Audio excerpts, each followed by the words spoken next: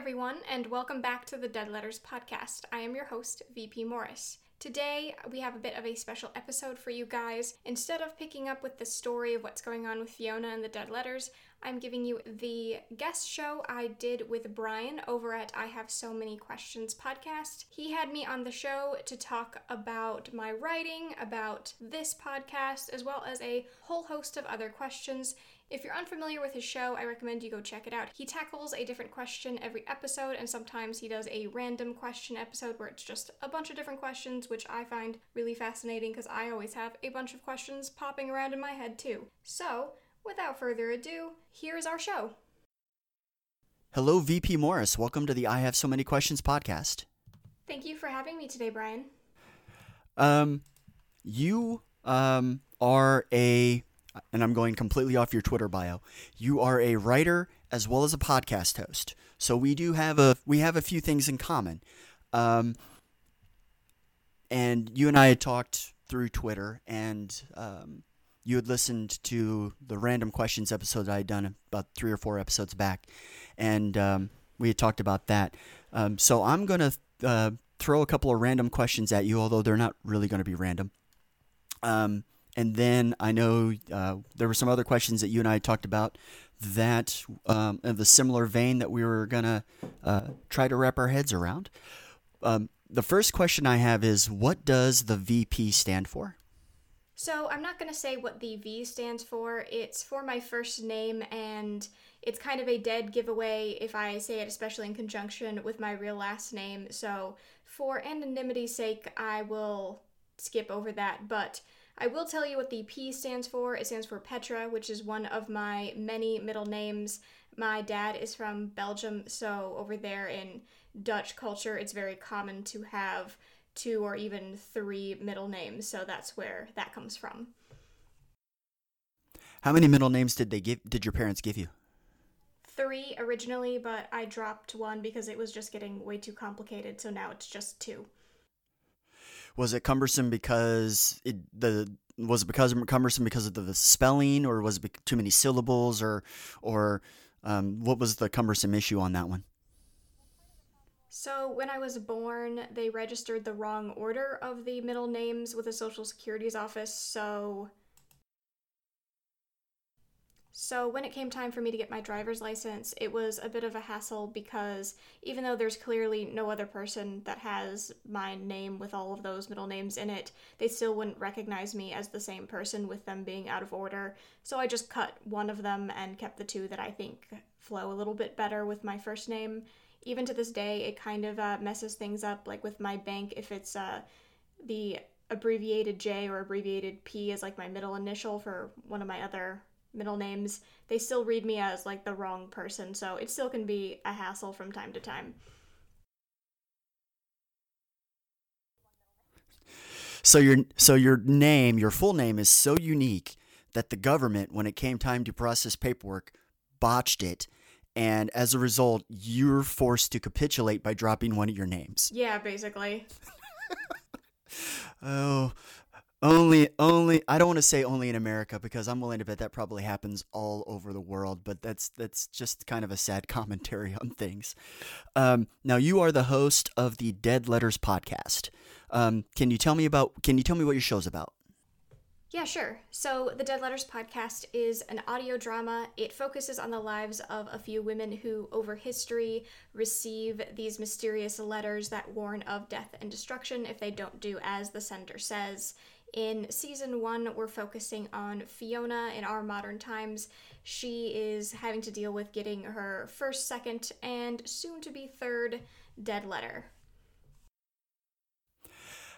Now, how many seasons do you have mapped out for this, if all goes well? If all goes well, I could do a season per recipient, so 4 additional seasons, but I could also condense them into 2 or 3 seasons. I have everyone's story mapped out, how I want to tell it, but I haven't fully committed to how I want to tell that to everyone else. Okay. Audio dramas, I'm a big audio drama person. In some respects, I think I've got like a dozen audio dramas saved in my podcast stream system that I haven't gotten to yet. And I have so many. I'm just fascinated by the whole process of doing an audio drama, from the scripting to the casting to the recording to the engineering, the producing of it, music, everything. I just find that whole process fascinating. How many people do you have? Or, well, let me ask you this. How many episodes have you recorded so far? They're all recorded. Oh, they're all done. Okay, so you do the whole, did you do the whole season in advance and then put them out like once a week or once every 2 weeks or once a month or something like that? Yeah, so I did the script for this over the winter, from like about December to February of the last winter we just had. And then I did the recording and the editing over the spring, and I had to sit on it over the summer because I wanted it to be released in the fall because of just the kind of creepier atmosphere that comes with this time of year. But at least it's all done, so all I have to do is record my intro and schedule it for every Tuesday until the first season wraps right around Halloween. And then I'm assuming you would plan to do the second season kind of following the same schedule? I'd like to, but right now that's still up in the air. I'm considering doing a Patreon or a Kickstarter just for some more funding for season 2 and beyond, because right now I'm the only person voicing Fiona, which I can get away with since it's told from her perspective, but going forward I'm going to definitely need some help. For example, the first recipient of the dead letters is Irish and has an Irish accent, and I definitely cannot pull that off, so I would need help with someone who can do that, because if it's me, it's going to sound pretty idiotic and weird, so I hope to get something like that. Yeah, I could totally see that. I've tried to just in jest to pull off the occasional accent and at home around the house with my wife or my kids, and they just look at me like I'm completely inept, and I can't fault them for it. It's pretty awful. Although I do a fair Russian accent, but it's basically most of the time it's just trying to talk with marbles in your mouth. So you're the only. So in each episode that for the first season, you're the only cast member, and you're telling it from a first person narrator point of view. Is it like in a journal style type of diary type of thing, like a Bram Stoker's Dracula type of thing, or is it more of your more conventional narration like you'd see in a novel type of thing? Actually, it starts off as a tape recording, which is a kind of flash forward to what's going on towards the end of this story, and then it flashes back to the start of it all, kind of like when a movie goes from black and white to color. It's sort of like her confession or explanation to what led her to where she is, and she is a bit afraid that she may not make it through the next few hours, so this is a record of her time and what happened. And you are also a writer, going again solely off of your Twitter bio. You have a book out there called Shadowcast? So it's not out yet. I'm currently querying literary agents because I'm hoping for representation and being able to get it published with a big or even independent publishing house. So it's not out there yet, but I do think it's a pretty good story, so I'm hoping that it gets out there and can become a real thing someday. I don't want to go into too much detail about it because obviously you're trying to get representation and that type of thing, but can you describe what genre of literary genre it would fall under? It's definitely a thriller. There are some horror elements and there is a romance subplot, but it's definitely a investigative mystery thriller. How long did it take you to write it? About a year. The summer of 2018 is when I wrote the first draft. I had a few weeks off in between jobs, so I took that time to really get the first draft out. Then I took a few months off, and then I really attacked it and made it a more readable and enjoyable book. And right now I'm in the process of querying, so hopefully I'll get some good news soon. Okay. How long is it, or how many pages? Because I do, as time allows, I have like 3 things that I'm trying to write in completely different genres. As in the evening after everybody goes to bed, I sit down with the laptop at about 10 or 10:30 and try to crank out an hour or so. How many pages is the book? It's 72,000 words finished, which in published book format, that will be about 300, maybe 290 pages, depending on the margins. And are you hoping for like a hardcover release if it were to get published, or is it more of a soft cover? I'm thinking soft cover, but honestly, I'm not too picky. I just want it out there, so whatever the publisher wants, hardcover, soft cover, I don't really have too much of a preference. I just want it out there so other people can read it and enjoy it. The one, and I run into this a lot myself, the one temptation that seems almost irresistible is to keep going back to what I've done previously. Go back and look at it again and again and again and tweak it and make changes. And most of the time it's just for seeing spelling errors or sentence structure and saying, oh, that sentence makes no sense at all, and tweaking it. But there's that temptation to keep going back and going back and going back. How do you resist that urge to constantly revise something as opposed to saying, you know what, I'm done with that chapter, or for the book itself, I'm done. It's done. I'm finished. I can do no more. That's a bit of a tough one. I don't think we're ever really done, but for me, I try to do things in chunks, so I'll decide this month is for just fixing spelling errors, and next month is for just fixing character continuity, so that way when that time period is up, I can just move on to the next thing and not just keep going back over and over the same stuff.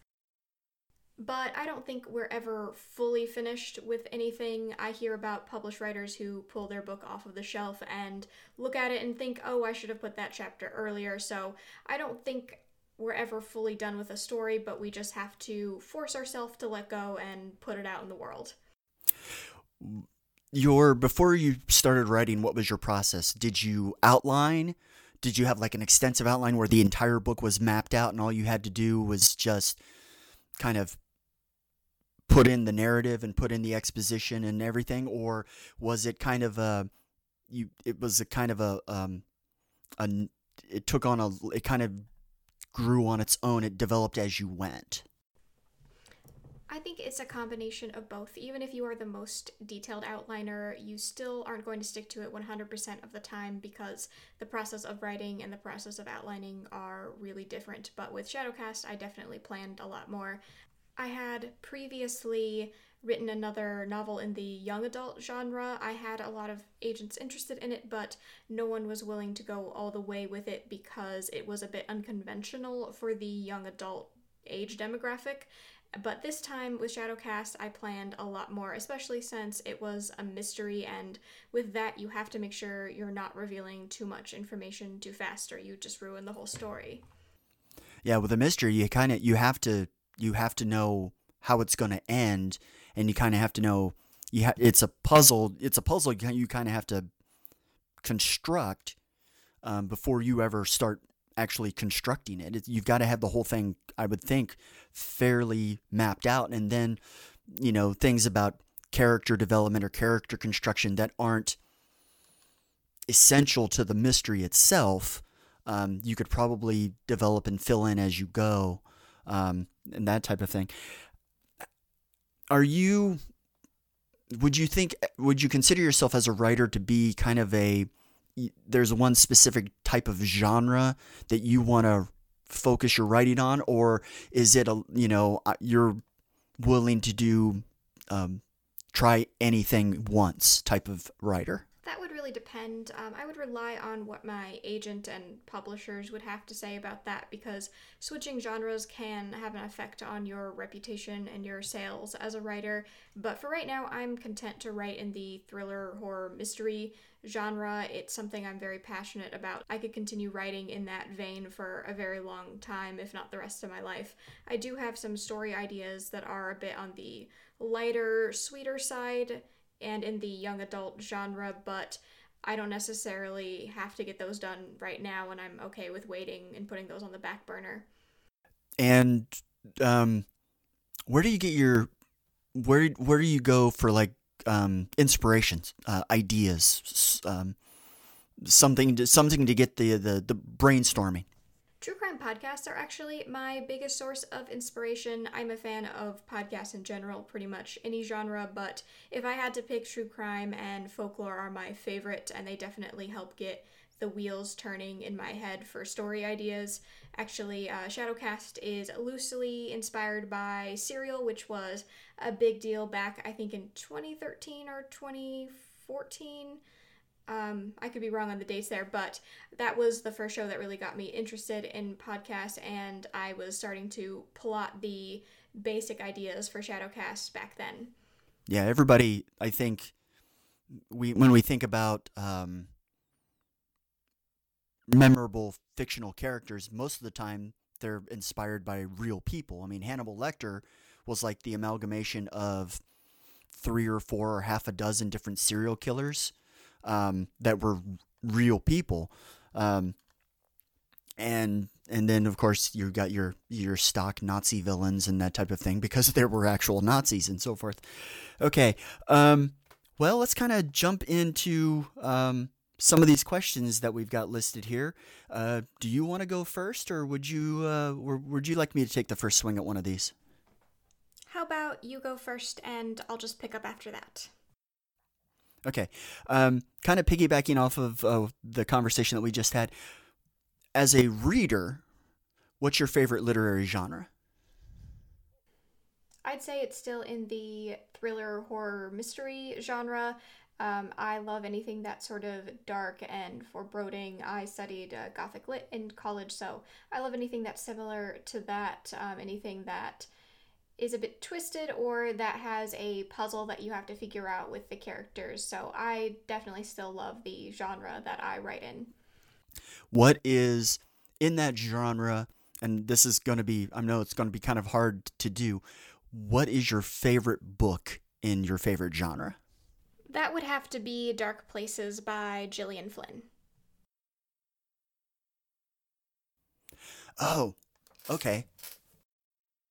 Yeah, she's definitely one of my idols, and the book is great, so if you haven't read it yet, highly I believe recommend. my wife has. My wife, we went and saw Gone Girl, the film adaptation, which is wonderful. I love that movie.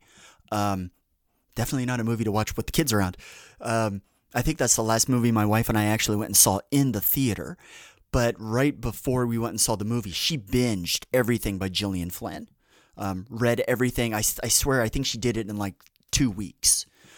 Gillian Flynn's kind of like Chuck Palahniuk, the guy who wrote Fight Club. Their novels are very short. They're not very long, but they're dense. And there's a lot of material in there, which kind of makes, I think, both of them conducive to film adaptations, because you don't really have to worry about, if your book is short, it's a lot easier to put the whole thing in there and not really leave anything out, as opposed to, say, a Tom Clancy novel back in the 80s or so, which was like 550 pages. Well, there's no way to put that into a 2-hour movie effectively most of the time. But no, she binged Gillian Flynn.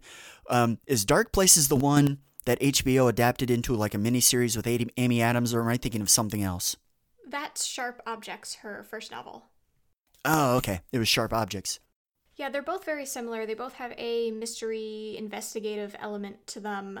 Dark Places is about a woman who is the sole survivor of her family's massacre, and her brother went to jail for it, and some people believe that he's innocent, but the prosecutor obviously believes he's guilty, so it's a lot about her trying to figure out who she should believe and whether or not he really did do what people think he did.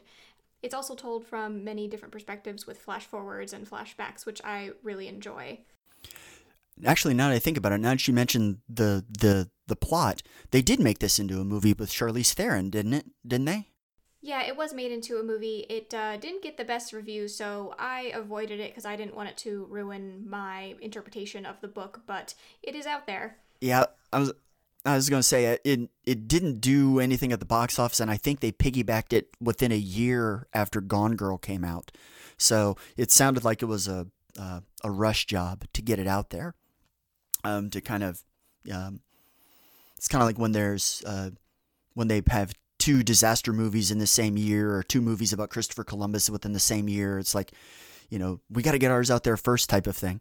Yeah, remember those two magician movies that came out in '04? Oh, yeah. The Prestige and... The Illusionist. Yeah, The Illusionist with Edward Norton. Oh, yeah. I love The Prestige. I love The End. And David Bowie as Nikola Tesla is just inspired casting. And anytime you have Michael Caine using his natural British accent, that Cockney accent that he has, is just wonderful. You hear him, he's British, but you hear him, like, say, in the Dark Knight trilogy, where it's a very refined British accent. And then you get him, like, in The Prestige, where it's very Cockney, and I just love his Cockney accent. For whatever reason, it reminds me of a male Eliza Doolittle from My Fair Lady or something or another. I just love that accent. I have a soft spot for British accents. I've said it before, is that as much as I love Adele singing, I could listen to her talk all day long just because of her accent. It's just wonderful. Okay. Is there a question you want to throw at me? Yeah, let's see here. What is your least favorite trope in books or movies? Doesn't matter, either. That's a tough one. Because I've seen a lot more movies than I've read books lately. I used to be a more voracious reader, but a lot of what I read anymore is nonfiction, which it's kind of hard to find a... Yeah, you can't really find tropes in real life. Yeah, it's kind of hard to find tropes, in nonfiction, especially when it's like history. I'm a big history person. But as far as... my biggest trope is probably the one that really drives me nut is the villain that's just doing stuff to do stuff. There's no motive. Yeah, just bad for the sake of being bad. Yeah, bad for the sake of being bad. It's one thing if the villain is bad and they know they're bad and they're okay with it. That's one thing. You get a character like, and this is going to be kind of simplistic, but Darth Vader. Okay? He's bad. He knows he's bad. He's okay with it. Okay? And then this is the original trilogy. This isn't the prequels. I'm not going to go there. But, or the Emperor. He's bad. He knows he's bad. He's okay with it. He's after power. Okay. That's a motivation. I can appreciate that. But when you have a villain who's just there for furthering the plot, heck, Shakespeare did that. I was channel surfing the other day and I watched Much Ado About Nothing, Kenneth Branagh's film adaptation of the Shakespeare comedy from like 1992, where he had Keanu Reeves cast as the villain. And the only purpose for that villain is to move the plot, is to move that story forward. Okay. Now, granted, Keanu Reeves is, he doesn't say anything. He has like no dialogue and he sneers a lot, but he's, I'm okay with that. Keanu Reeves is best when he's not talking. He's one of those actors that does his best work when he has nothing to say. In the John Wick trilogy, he's really good in it, doesn't speak very much. But I have a problem with a villain that's there simply for the purposes of moving the plot forward, to give the protagonist something to do. The other one that's probably a close second is the what I would call the Bond girl effect. Or used to see it in comic book movies years ago. The damsel in distress. The female character that's just there to be saved. The first Spider-Man movies were like that. Kirsten Dunst was just wasted in those movies, but that's all she was there for, was the damsel in distress type of thing. They've kind of gotten away from that. But that one really drives me. Those two drive me nuts. I like my villains complicated. I like them to have motivation, and I like my female characters because I was raised by a very strong feminist. My wife is a strong feminist. My sister's a strong feminist. I grew up in a feminist household where women were just as capable, if not more so, than men. Certainly smarter in most instances than men. and then, I grew up in the 80s, so I grew up with, one of the best movies of the 80s is the movie Aliens, which has arguably one of the strongest female characters in film of the last 30 or 40 years in it, with Sigourney Weaver as Ripley, and that I think that had a lot to do with James Cameron, who wrote the script as well. But I like my villains to have depth. It's one thing if you're going to be bad, and you're bad, and that's your motivation is because you want to be bad. I'm fine with that. But at the same time, I want some complexity. I want some motivation. And that's probably the one trope that just drives me nuts, is that the villain's there just to be bad, and they don't even know that they're being bad. They're just there to move the plot, and that irritates me. Yeah, you see that a lot in horror. There are a lot of one-dimensional villains, especially like demons or witches or just like an evil ghost that's terrorizing a family. It's kind of like, why are they being this way? They just are bad to be bad. I want at least some motivation, whether it's something like money or power, even though they've been done to death. I still would like to know why this entity is behaving the way it is. Yeah. The two villains that I can think of, in the last few years, the last 10 years or so, that people really identified with them, and they're both from comic book movies, but the way that those characters were presented, they had a motivation, and it kind of made sense. Heath Ledger's Joker in The Dark Knight.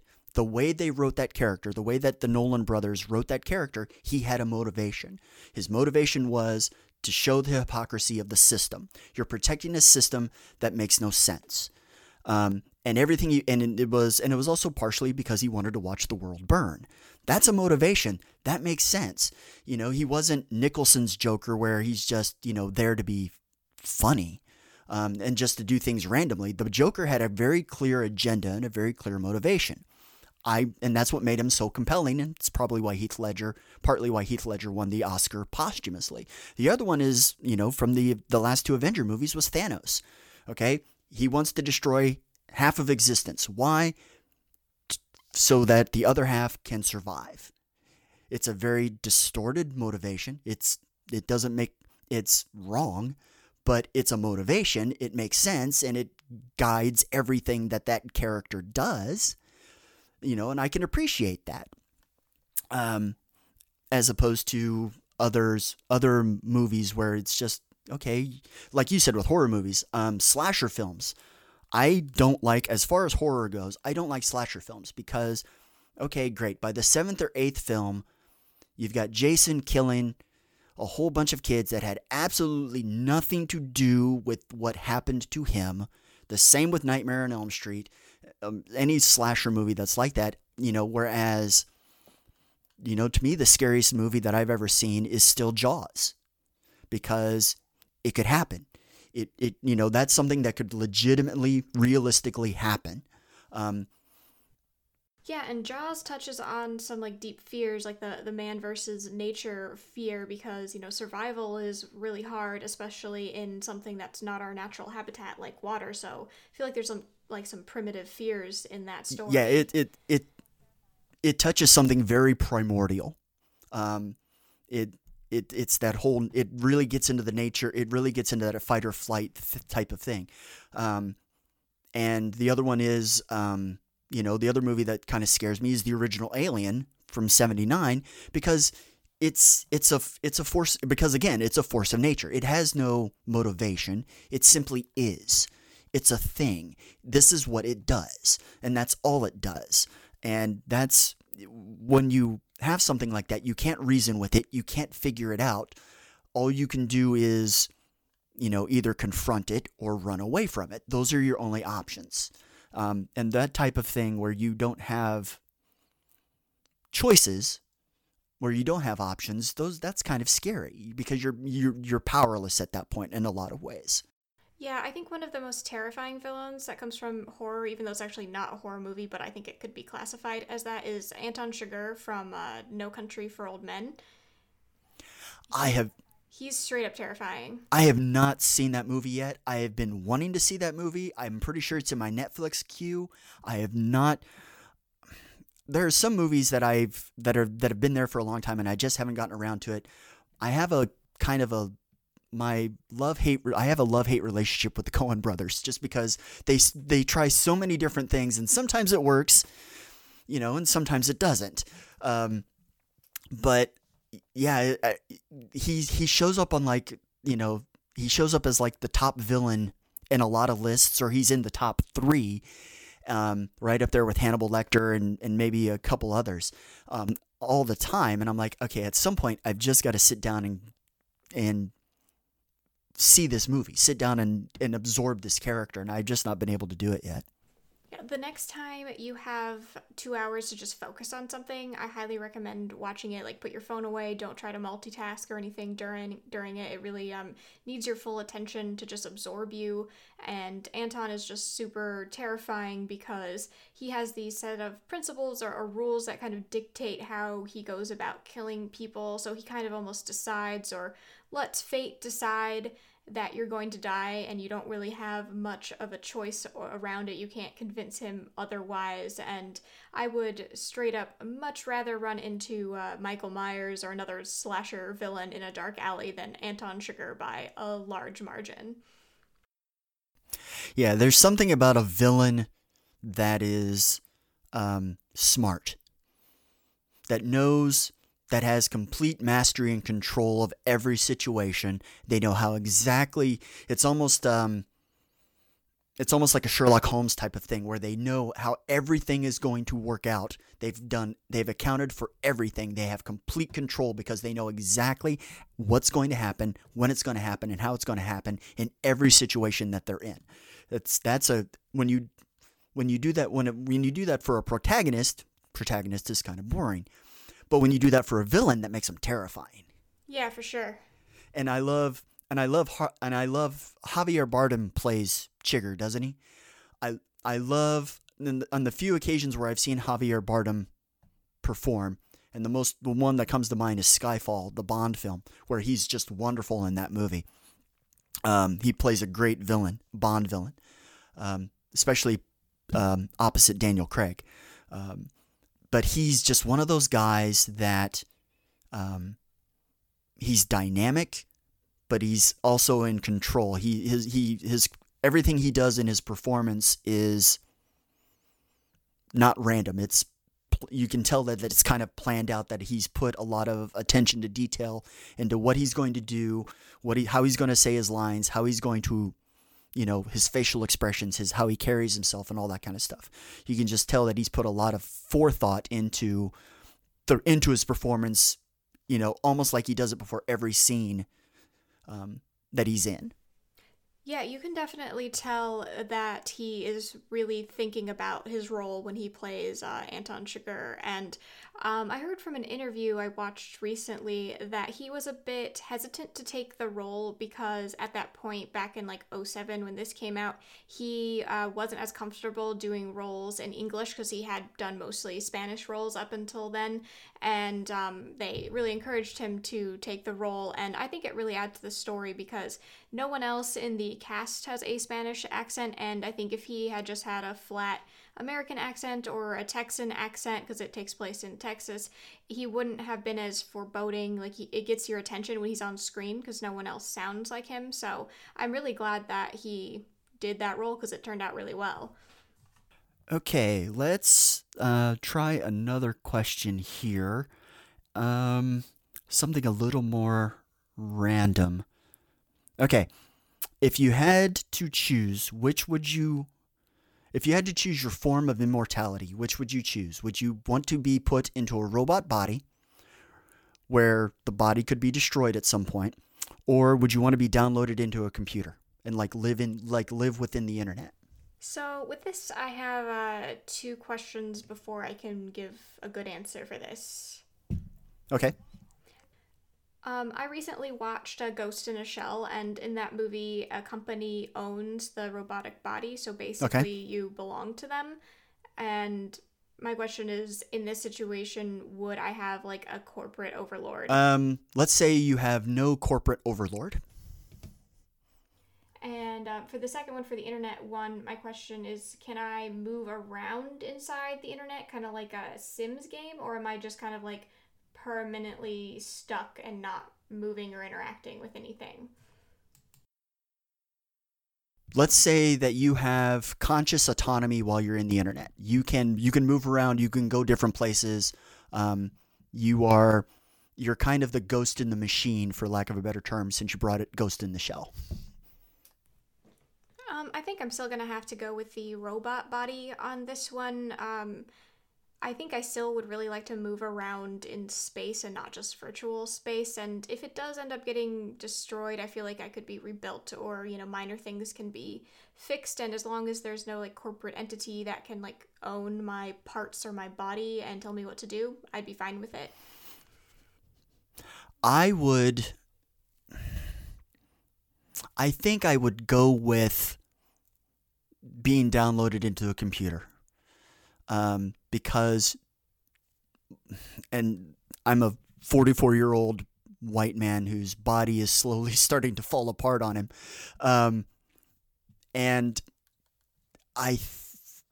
the one thing that probably terrifies me the most as I get older, is losing my faculties, the ability to think, to make decisions, to absorb information, to accumulate knowledge. Hindering my evolution. That probably terrifies me more than anything about getting old. And to be able to, if I were downloaded into a computer, I would still be able to do all that without any of those, without concern for, now granted there's viruses and there's all kinds of stuff in the internet, but assuming that I am, relatively immune from those things, I would feel better being downloaded into a computer so that one would assume, toward infinity, toward continuing my evolution, continuing my development, becoming more. Now, granted, there are limitations with that. Okay, great. I have all of that knowledge. What do I do with it? Is knowledge for knowledge's sake a virtue if you can't do anything with it because you have no body? And I would assume that if I could be downloaded into a computer, I would probably be, my ability to manipulate the internet would probably also be limited. It would be that type of thing. But between the two choices, I would probably go with being downloaded into a computer. Yeah, that's interesting, but I still see like two problems with that, even though I think living in a computer has like better longevity than the robot body. It's just that I think if it's your literal brain being uploaded, I don't think our mind is okay with living for a really long time. I think after like 100 to 150 years, you would go insane, and even if you're not like attached to a body, it would just be, I think, too much mental stimulation that you would just end up getting like a little screwy. And also I could see like you're hooked up to some computer and you're talking to your great granddaughter and she's mad at you and she just like turns it off. She's like, screw you, grandpa. I'm gonna shut this down right now. Yeah, and then there would be the whole issue of I wouldn't be able to, if you're permanently plugged in, there's no way to unplug. It's kind of like it's kind of like people that are telepathic. Everybody says, "Oh, it'd be great if you could read other people's minds," and you're like, "No, it wouldn't, because what if you can't turn it off? You're hearing everything that everybody's thinking all the time, all at once. You'd go insane." And if you're plugged in all the time, it's the same risk. It would really depend on how my consciousness is converted into a computer program and uploaded. Can I disconnect, or can I self-isolate? Because if I can't, then yeah, like you said, it wouldn't take long for me to probably just start going nuts. And then all of a sudden I'm Hal from 2001. And I just go insane and start, killing people in their sleep. So, okay. Where would you like to go next? Yeah. All right, let's see here. What is the worst advice you've ever gotten? Oh. When you sent me these questions, I was really flummoxed because I'm like, can I think of one piece of advice that I got that was really, really great, that was the best I ever got? Or was there one piece of advice that I got that was just the absolute worst? And was it actually advice, or was it just an idea that somebody had that I just, looked at and said, well, that's brilliant, or that's insane? It doesn't Probably have to be advice that you literally got, like someone was like, hey, do this thing. But it could just be advice that is sort of floating around in society, just like something you've overheard. the worst advice that I probably ever heard or ever got, fortunately, it didn't apply to me because by that point, by the time I had heard this advice, that ship had sailed. I was already in my early 20s. Probably the worst advice I ever heard was, and I'm not going to say where I heard it from, was there's no good reason to go to college.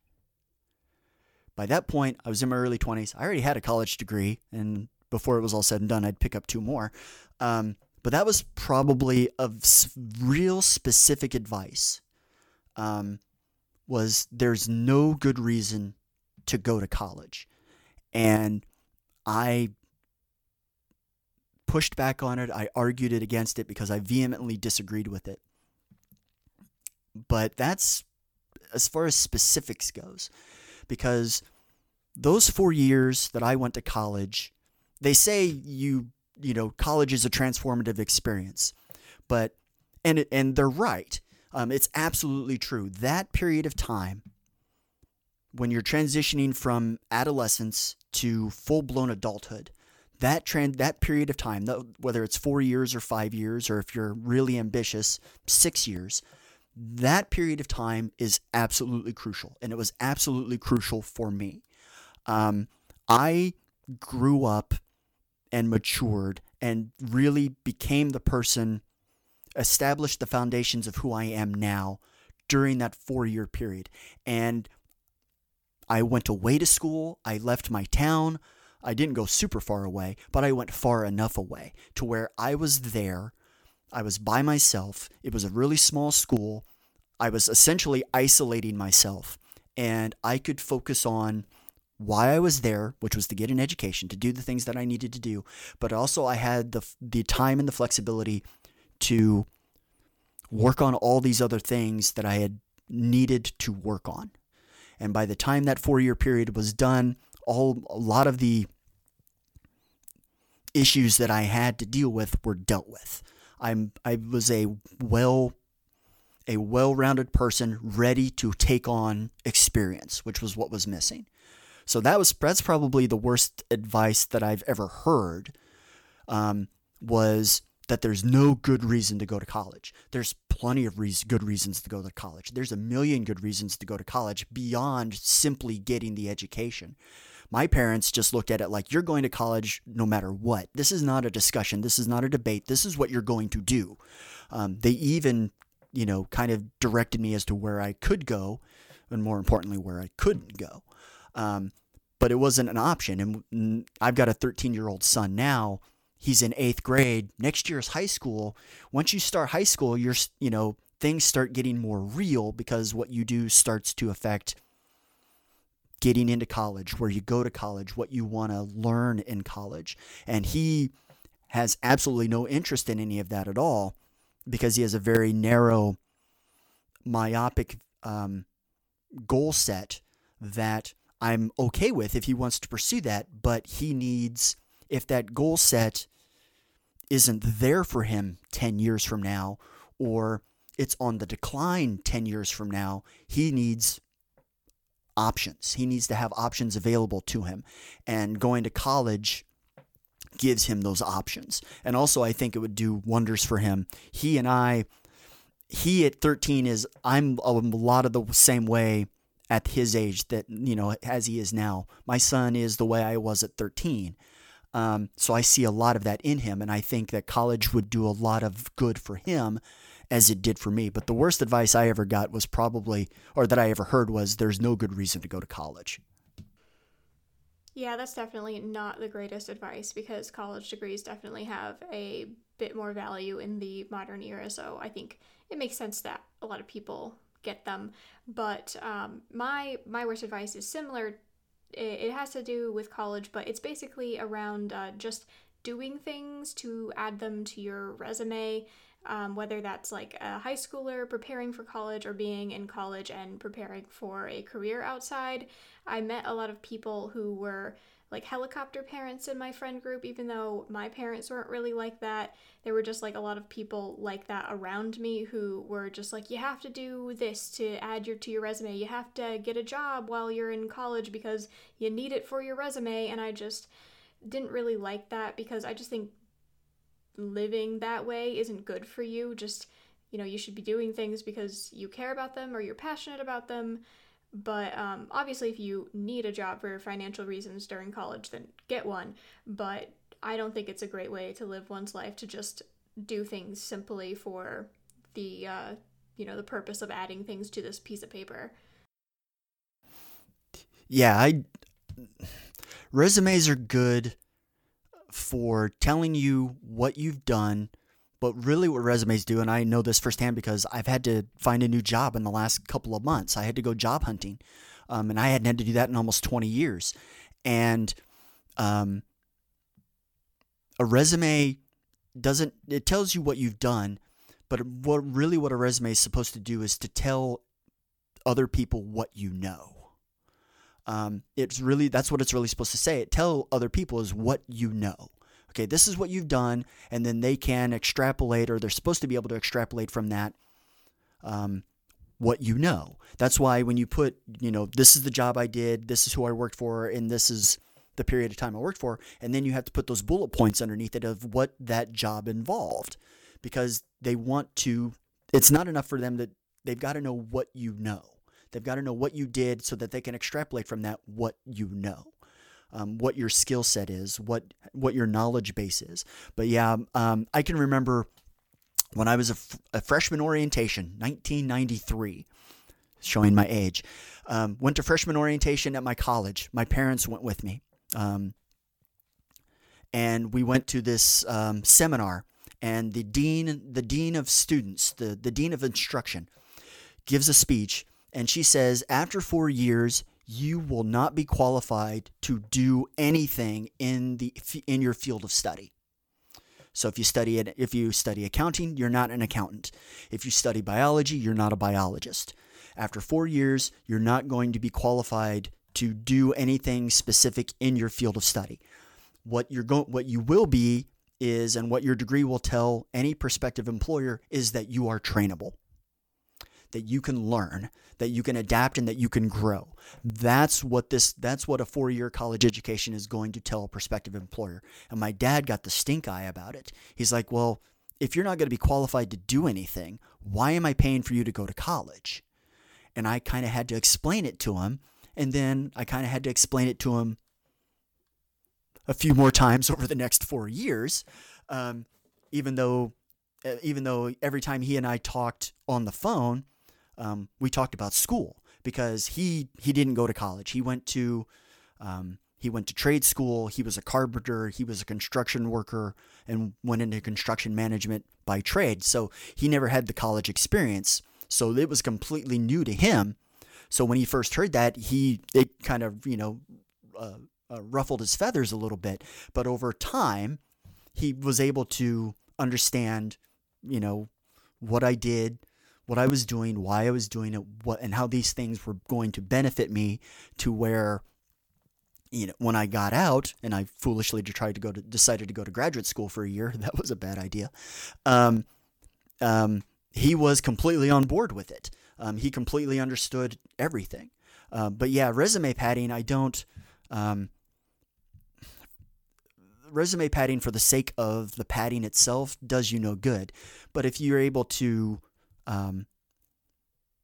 demonstrate your knowledge and your experience, it's one thing to get the experience and to to try new things towards your education, that's one thing. I mean, an internship does that in a lot of ways.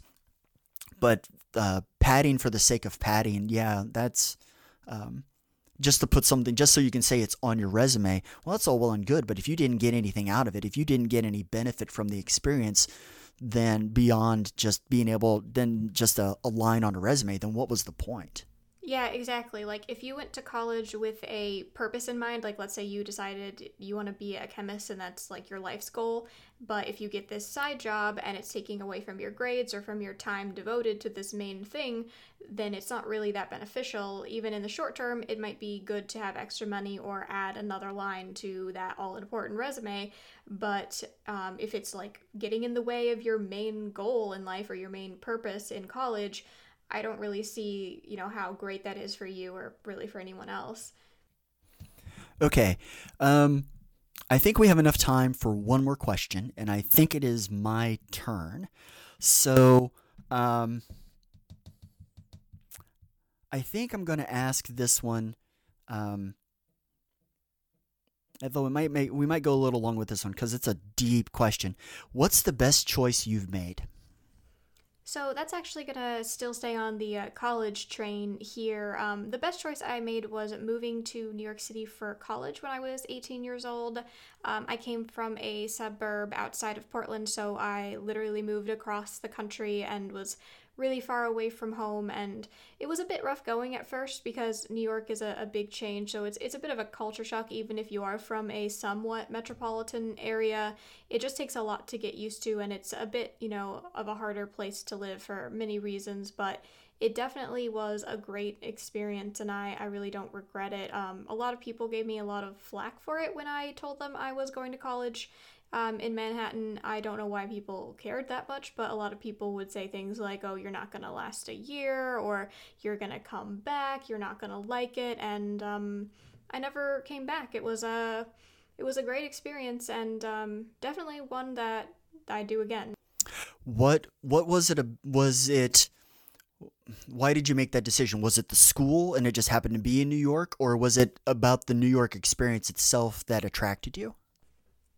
Basically, I moved there because it would be an adventure, and it was definitely an adventure. I wanted to have that experience of living in New York while I was still young. It was something that was big on my bucket list, and I thought that college would be the perfect time to do that because school kind of gives you a bit of a structure and some connections, like you have room and board, you have, some general goals that you're going to be accomplishing in the next 4 years. So it's not just like picking up and having to find a job and an apartment all on your own in a new city. So it gave me kind of like a bit of a reason to be there, a bit of a more like stable purpose. And it definitely was fun. New York can be really tough because it's so expensive and people are not always nice, but it was still pretty great. Were you there for 4 years? Yeah, I went to school there in the same place all 4 years in Manhattan, but I didn't live in Manhattan the whole time. I lived in sort of the surrounding areas. Did you stay there, say in the summertime when school wasn't in session? Yeah, I only went home once, one summer, the one right after freshman year, but the rest of the time I took summer classes and had internships during the summer, so I was there close to, the full year other than going home for some holidays and some breaks. And that was really cool because the city and the campus are a bit different during the summer. So I got a bit of a different experience out of it. When you're shopping or looking at schools in New York City, how many options do you think that there probably were available to you at the time? Because I can only imagine how many colleges or universities are in New York City within the 5 boroughs. It's got to be hundreds. Yeah, there are a lot of them, and a lot of them have like specialties. And for what I was going for with English literature and psychology, there were only 3 schools that I really had a strong interest in, and that was NYU, Fordham, and Marymount Manhattan. And Marymount Manhattan is my alma mater, so I obviously went with them. They're a small little liberal arts college up on the Upper East Side, and they basically gave me what I was looking for as far as like my degree, and I didn't want like a super huge campus to worry about, so it was a good fit. My wife and I want to say it was 2015. My wife and I went to New York City for the first time, just us, no kids, and in late July, and we just fell in. We were in now. Granted, we were in Manhattan. Our hotel was like a block from Central Park, so we're like in the best part of New York City. But we were there for 3 or 4 days, and we just absolutely fell in love with that city. Except for the airport. The airport sucks. But we loved it, and we were like, we're the type of couple where, and my parents are kind of like this, at least when they were married. They're divorced now, but we're the type of couple that if we didn't have kids, we'd live in a major metropolitan area. We'd live in New York City, or we'd live in Chicago.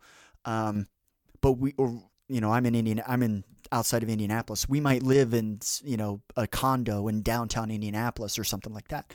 We're urbanites in that regard. But we were there for 3 or 4 days. We saw a Broadway show, an off-Broadway show actually, but it was one that we really wanted to see. And we did the tours. We went up in the rebuilt World Trade Center building, Trade Center 1, I think is what it's called, or something like that. And we just even the subways. We took the subways. Now I understand that the subways now compared to then are way, way worse, or they were really bad then and we just didn't notice. But we just fell in love with New York, and I told my wife, I go, if we didn't have kids, or when the kids are grown and gone, I could totally, except for the cost of living, that might be an issue. I could see us totally living here. I could totally do this. Even if I'm old, I could totally do this. And we just loved, there was just there was just something about New York City. Now, granted, we didn't go to the boroughs, Brooklyn. I'm drawing a blank on the rest of them. But we didn't do that. But there's just something about that place. I've been to Chicago a lot of times. It's nice. We've been to a handful of other smaller cities. But there's just something that's different about New York. I can't really put my finger on it, but it has a completely different personality, I think, than probably just about every other city in America. Okay, had a little bit of a technical hiccup there. That's okay. We were talking about New York City, or I was rambling about New York City, but my wife and I just loved New York City. It has a personality that seems completely different than just about any other city in America. I can't put my finger on it, but it's just one of those places that I want to go back to and explore more in depth. And I kind of feel like that you probably, doing that would probably require what you did, which is go there for 4 years, live there, and just immerse yourself in it, because it's such a large place. Not just in terms of scale and size, but in complexity, that it would require years to probably fully appreciate New York City. Yeah, it's definitely a good opportunity if you can to just sort of be able to move into a city and sort of set up shop and be able to immerse yourself in what it's like to live there, even if you don't end up living there permanently. Like one of the really cool things is that like I can feel like the vibration of the subway, or hear like a certain noise, and I know what stop I'm at without even looking up. Or I can, if I'm walking along in the street and I forget what street I'm on, I can just sort of look up and without reading like the sign, see like, oh, this building means I'm in XYZ neighborhood, and I just know how to like instantly get around. And that's a really great gift that I got out of the experience, and I'm super grateful for it. And I wish more people could have like experiences that are just, as cool as that, because I'm super grateful for it. One question I have in regards to that is, how much, when you go from living in New York City for 4 years to living someplace else, how does the experience of living in New York kind of jaundice your experience living someplace else? So I moved to Southern Connecticut, so that's where I'm living right now. So I'm still about an hour train ride out of Manhattan, so I'm still pretty close to where I was living, which is nice. But one of the bigger adjustments I had to make was that basically every day in New York, it's super beautiful. Like, the buildings are iconic. You're in like one of the more historical, like, important places in the world, and like looking out your window, it's like a beautiful, cityscape. Where when you move to the suburbs, you don't always get those sort of views, especially like in the first apartment I had. It was like a not great view outside of our window of just like some back road. So it kind of like bummed me out that like every day I could see this like quintessential New York moment, and now I don't. Another thing is I didn't know how to drive, so I had to learn how to move where I am. Yeah, driving in New York City seems like the ultimate futile endeavor. It's Yeah, it's pretty terrible. I've done it a few times. Well, actually, not me. My husband's been the one driving us in, but it is just so infuriating. I do not recommend. Yeah, my sister long ago she got accepted to Rutgers, which is in New Jersey, and she was out there for she lasted one semester. But while she was there, my parents went and visited her, and they decided to go into New York City while they were visiting her, and they decided to drive. And I did not go. I did not partake in this endeavor. And all I heard about, I was like, oh, so tell me what was New York City was like. And all I heard was about the traffic and the driving and how awful it was. I'm like, really? You went to this wonderful place that you've never been to before, and this is all that you came away from it with. So yeah, driving in New York just seems like it would make more sense for you to beat your head against the wall than try to get anywhere by car in New York City. Yeah, one time we drove from where we were in Connecticut to Jersey towards where my husband's parents live, and the bridge we normally take was closed, so we had to drive through Manhattan, and it turned what would normally be like an hour and a half journey into a 3-hour catastrophe where we were just sitting for hours and barely inching forward. It was really, really not great. So if you are going to New York, just don't drive. Okay. Well, I think we're going to try to wrap this up a little bit. VP, where can they find your podcast? So you can find the Dead Letters podcast on iTunes, Podbean, Stitcher, Google Play Podcasts, and Spotify. Okay. And I don't know, do you want to give out does the podcast have a website? Yeah, you can get the show at its hosting site, which is the deadletterspodcast.podbean.com. And you can find the show on Twitter and Facebook at Dead Letters Pod. Okay. VP Morris, thank you very much for being the inaugural guest on the I Have So Many Questions podcast. I really appreciate it. I had a really fun time. I enjoyed this conversation and talking about these questions. I'm going to save this list of the ones that we didn't get to in case you come back and we're able to do this again sometime. Yeah, thanks for having me on. It was really fun going over all these questions, and we should totally save the ones we missed for next time. Thanks again, Brian. Okay. My guest has been VP Morris, writer, podcaster, creator of the Dead Letters podcast. And this has been I Have So Many Questions.